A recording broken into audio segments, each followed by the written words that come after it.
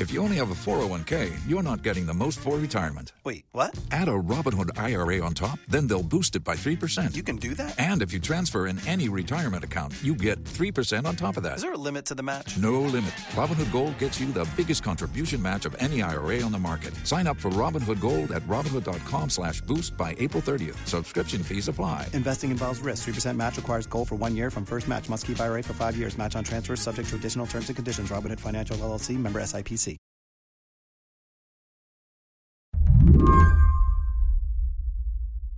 At the State of the Union address, President Joe Biden shouted out one constituency in particular. 1 in 10 Americans has diabetes. Many of you in this chamber do, and in the audience. But every day, millions need insulin to control their diabetes so they can literally stay alive. Insulin's been around for over 100 Biden also had some choice words for the drug companies involved in that business. It costs the drug companies roughly $10 a vial to make that insulin. Packaging and all, you may get up to $13.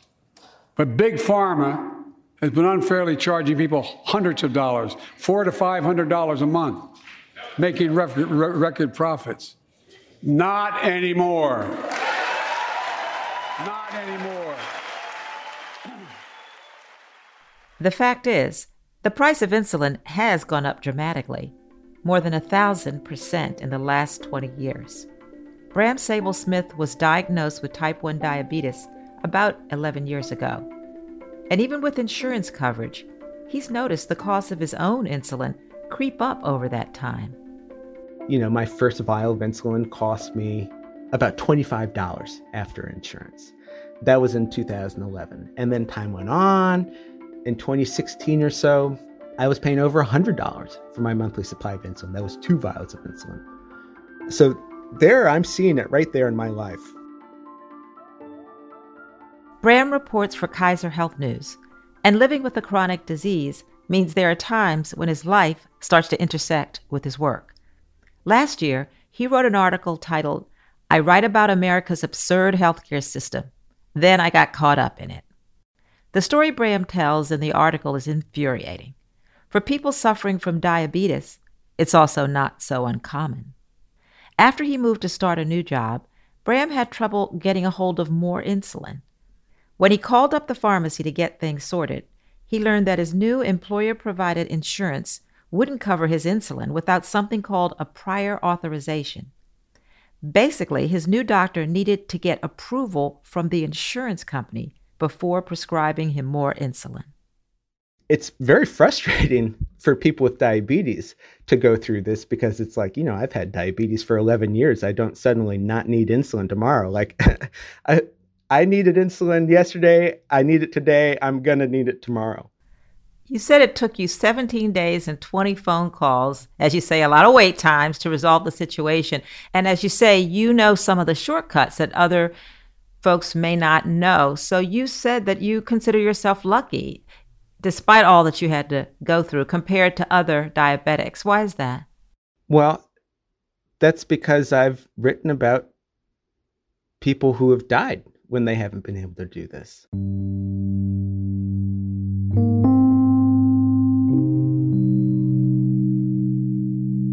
There's a number of people who have lost loved ones because they haven't been able to afford their insulin supplies, and that's lethal.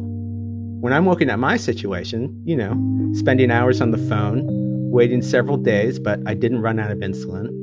So in the scheme of things, I definitely consider myself lucky.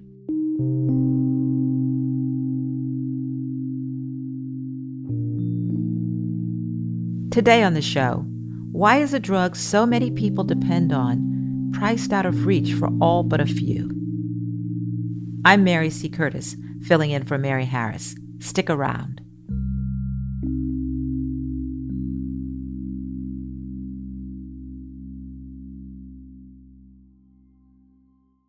This episode is brought to you by SAP. First, the bad news. SAP Business AI will not help you generate cubist versions of your family's holiday photos, but it will help you understand which supplier is best to help you roll out your plant-based packaging in Southeast Asia. Or identify the training your junior project manager needs to rise up the ranks. Or automate repetitive tasks while you focus on big innovations. So you can be ready for the next opportunity. Revolutionary technology, real-world results. That's SAP Business AI. Without the ones like you, who work tirelessly to keep things running, everything would suddenly stop. Hospitals, factories, schools, and power plants, they all depend on you. No matter the weather, emergency, or time of day, you're the ones who get it done. At Grainger, we're here for you with professional-grade industrial supplies. Count on real-time product availability and fast delivery. Call, click Grainger.com, or just stop by. Grainger, for the ones who get it done. Today in the Middle East. What happens in Ukraine has consequences for what's happening around AI. Hello, listeners. I'm Gabrielle Sierra, host of the Why It Matters podcast from the Council on Foreign Relations. Look, the world of international affairs can feel overwhelming and complex, but it also shapes our lives every single day. So it pays to know what's going on out there. Why It Matters is a foreign policy podcast for the rest of us. And with a little bit of humor and a lot of questions, we're here to break down global topics and bring the world home to you. So join us every 2 weeks on Why It Matters, wherever you listen.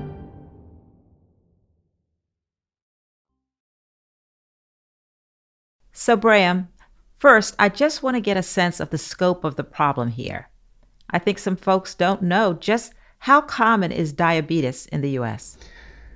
So there's around 38 million Americans who have diabetes. But as you probably know, there's different types of diabetes. So there's type 1 diabetes, which is what I have. For us, our bodies have basically stopped producing insulin, and so we all need to inject insulin. For the people with type 2 diabetes, what happens is your bodies stop producing enough insulin. And for not all of them need to take insulin injections, and not all of them are taking insulin injections. But let's call it 6.5 million people with type 2 diabetes are. So there's about 8 million Americans with diabetes, types 1 and 2, who do depend on insulin to manage their blood sugars. Wow. I think people don't realize how many of their neighbors, friends, colleagues, co-workers have this. I mean, we're talking about 1 in 10 Americans who have diabetes. That's a huge number of people. And 96 million more Americans have prediabetes. This is a huge number of people in the United States. The scale of people with diabetes in the country is enormous, and we don't necessarily know it. And there's one more number. There was a report that came out last year in the Annals of Internal Medicine, and it said that 1.3 million Americans had rationed their insulin. That's around 16% of people who use insulin, right around that amount. 1.3 million Americans had rationed their insulin.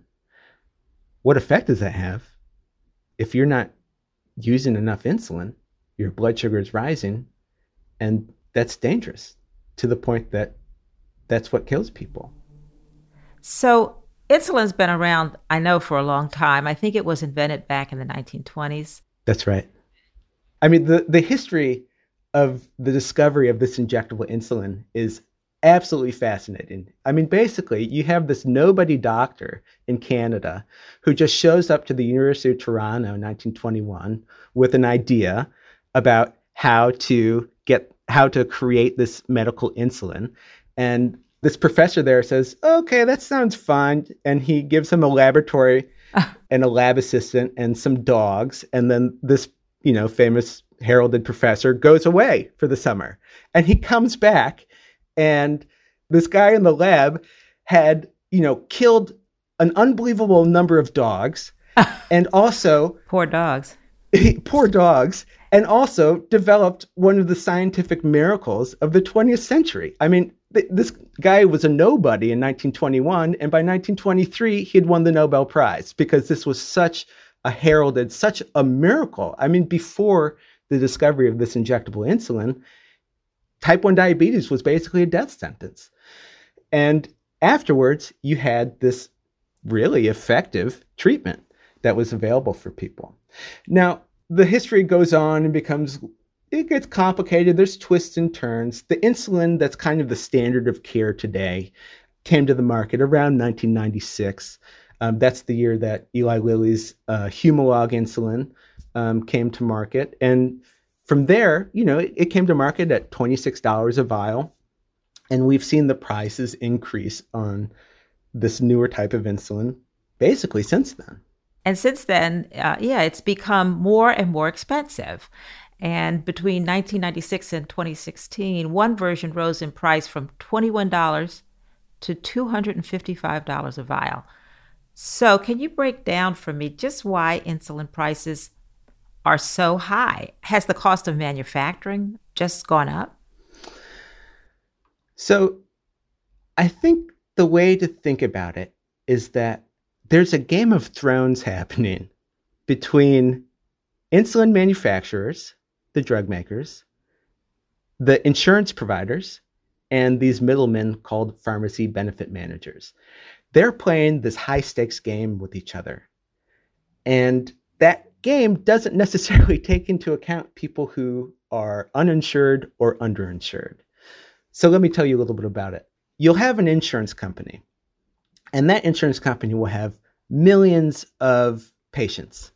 And so they'll go to the drug maker and say, hey, drug maker, we want to make your insulin the preferred insulin for all of our patients. But in order to do that, we want a good price. And there are these middlemen called pharmacy benefit managers who are actually doing that negotiation. So they're the ones who are going and saying, we want this good price for our clients, the insurance companies. And so they'll negotiate with the drug companies, and the drug companies will pay them something called a rebate. And then those middlemen, these pharmacy benefit managers, will then pass on some or even all of those rebates to the insurance companies as savings. So when you talk to the insulin manufacturers, when you talk to the pharmaceutical industry, they say the reason that these list prices are so high is because we're having to pay these rebates. And so we're having to raise our prices so we can, still make our money off of this product that we're developing and bringing to market. So that's the high stakes game going on. But what that means for uninsured patients, if you don't have insurance, all of a sudden you're just seeing the price tag of insulin go up and up and up and up. And you're thinking, what's going on? I can't afford this. Well, last year, Congress passed a copay cap for some Medicare patients that went into effect on January 1st. And in his State of the Union, the president called for capping out-of-pocket insulin costs to $35 a month for all Americans. So talk about the likelihood that it will pass in Congress and why folks might be against this kind of legislation. Mm-hmm. Well, there's a few things going on here. So first of all, the people who know more than I do, the people who are paid to know these kinds of things are saying this kind of proposal is unlikely to pass the current Congress. Why? I don't necessarily know, because this is something that's been popular with Democrats and Republicans. I mean, you might remember that President Trump tried to do a similar thing, capping insulin costs for some Medicare patients. For hundreds and thousands of seniors enrolled in Medicare, that's a big deal. Participating plans will cap costs at just $35 a month per type of insulin, and some plans may offer it free. So for everybody who's getting ripped off. But the bigger question I have about what President Biden is proposing is, what's he proposing exactly? The reason being, saying that you want to cap costs at $35, it's not as simple as that. So we can look at some proposals that were in Congress last year as possible ways that you can go about this. So right now, the Inflation Reduction Act created the $35 copay cap for some Medicare patients. So that's just capping the patient portion of the cost. It's not addressing the list price, the price that the manufacturer sets for insulin. One proposal that passed the House last year, but didn't pass the Senate, was to create a copay cap for everybody with insurance. So for that, number one, there's a group of people who are left out of that, which is the uninsured. right? Because if you don't have insurance, you don't have copays, and therefore your copay is not capped. That was one criticism of that proposal last year. And the other one is that if you're just capping the copays, you're still not addressing the prices. So, this big markup on these vials of insulin, you're not addressing the price of that. So, you're capping the cost for the patients, but you're not capping the amount that the insurance is going to have to cover. And that might get passed along to patients down the line in the forms of premiums. You're not capping the amount that's, going into this negotiation with the manufacturers and the PBMs and the insurance company either. So I see it's a lot more complicated than just a simple cap. It's a lot more complicated than just a simple cap. What's the mechanism of the cap? We'll be right back.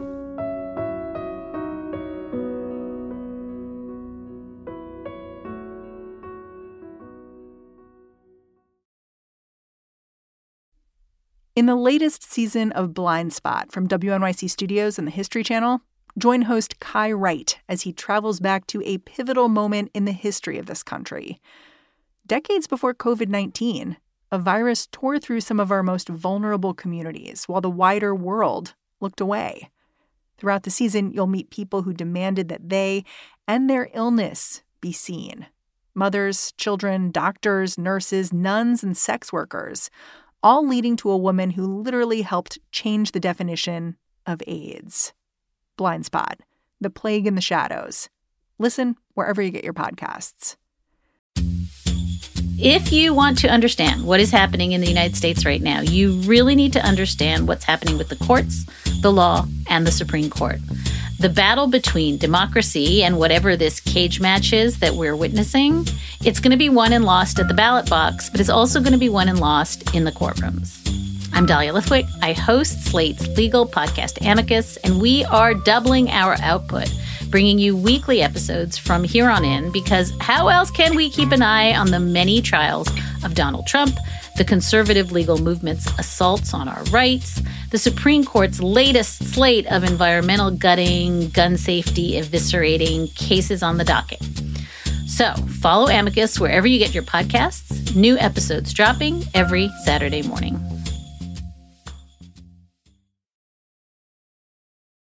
Bram, I want to zero in on the story of one individual and how the price of insulin has affected this person personally. Tell me about Nicole Smith Holt. Nicole Smith Holt is a mother in Minnesota whose son, Alec, died in 2017 because he couldn't afford his insulin. Alec was a restaurant manager. He was 25, turning 26. And when he turned 26, he was going to get kicked off of his mother's insurance. He was insured through his mom, Nicole. And so he was shopping around for insurance plans, and they were expensive.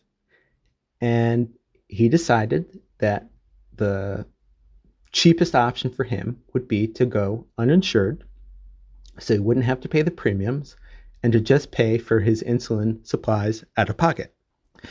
He turned 26, and a month later he died. He had gone to the pharmacy to try to get his insulin and needles, everything he needed. The price tag was too high, and so he waited. He decided he was going to try to make what he had last until his next paycheck came, so that he could then go to the pharmacy and pick up his next month's supply of insulin. But he died of diabetic ketoacidosis. He died of rationing his insulin before that paycheck came. And what did this spur Nicole to do? She became a relentless advocate on insulin prices, a relentless activist.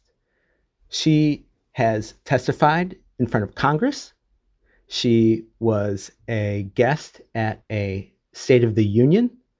Her story was told when Amy Klobuchar launched her presidential campaign. This disgrace should never happen in the United States of America. Not with a simple drug that's been around for nearly a century. The obstacle to change? The big pharma companies think they own Washington. Well, they don't own me and they don't own Nicole.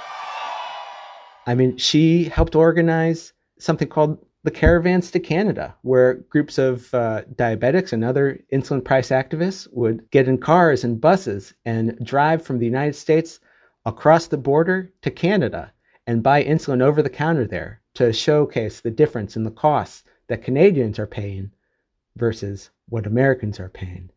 So she's just been, if you're going to put a face on the insulin price movement, that's one of the most recognizable ones there is.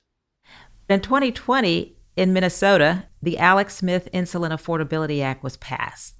So what does it call for exactly? So, we were talking about price caps earlier. There's 22 states and the District of Columbia have now passed co-payment caps for insulin. What happened in Minnesota went a little bit further.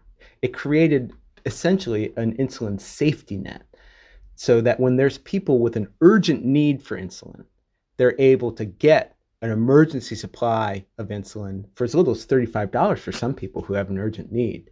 And then it also creates a monthly cap on what people would have to pay for a year supply. So it goes just a little bit step further than even that copay caps we've been talking about. Well, you talked earlier that on the federal level, folks, as you say, who should know are saying that it's not looking likely that there'll be action. But you've just talked about something in the state that has made a difference. Do you think that changes could happen at the state levels instead of the federal levels?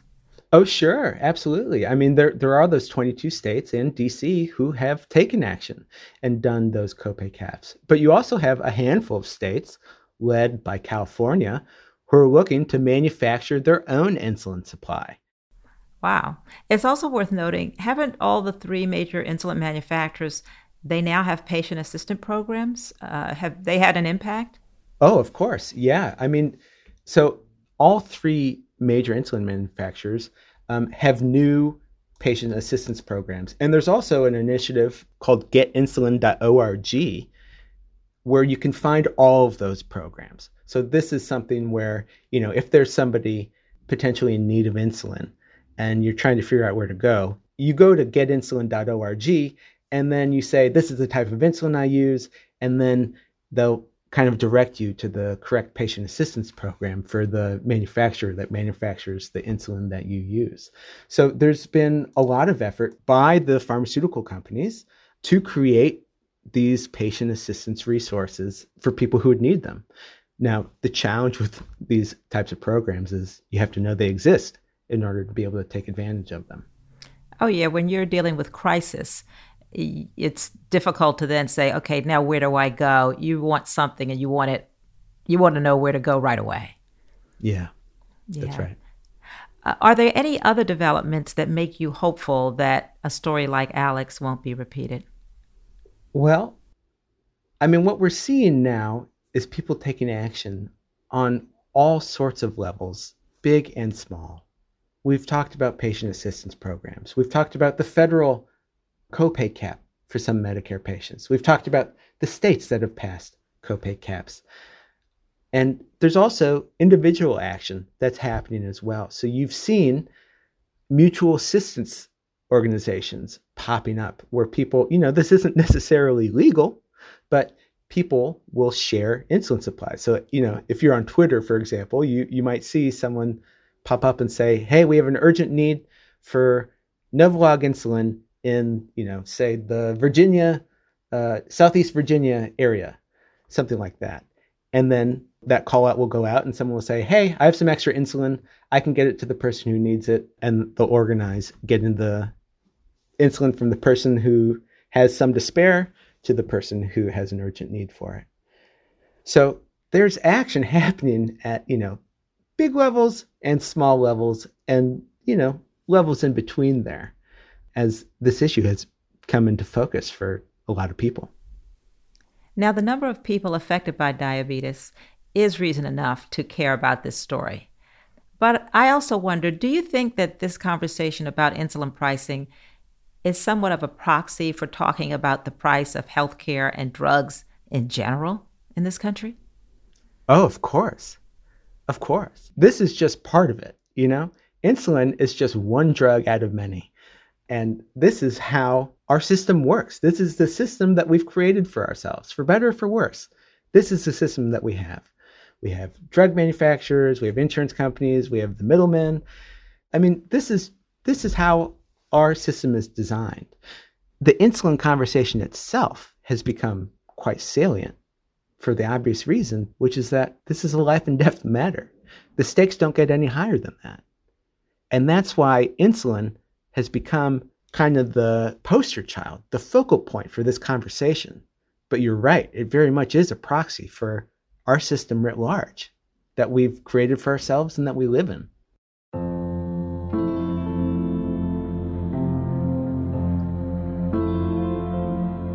Thank you, Bram, for the conversation. Thanks so much for having me. Bram Sable-Smith is the Midwest correspondent at Kaiser Health News. He also spent 8 years covering public health and the social safety net for Wisconsin Public Radio. Hi, listeners. This is producer Madeline Ducharme. I'm here with a little update to this story. On Wednesday, March 1st, the drug maker Eli Lilly and Company announced major changes to its insulin pricing. Eli Lilly stated that it would cap out-of-pocket costs for patients at $35 a month, and that it will also cut the cost of the corporation's most commonly used insulin by 70%. Patients can expect these changes to be rolled out throughout 2023. However, changes to the product's list prices will apply only to older insulin products. That's the show. If you're a fan of What Next, the best way to support our work is to join Slate Plus. Go to slate.com/whatnextplus to sign up. What Next is produced by Elena Schwartz, Anna Phillips, Paige Osborne, and Madeline Ducharme. We're getting help from Jarrett Downing and Laura Spencer. We're led by Alicia Montgomery with a little help from Susan Matthews. Ben Richmond is the Senior Director of Podcast Operations here at Slate. And I'm Mary C. Curtis, columnist for Roll Call and host of its Equal Time podcast. Thanks for listening.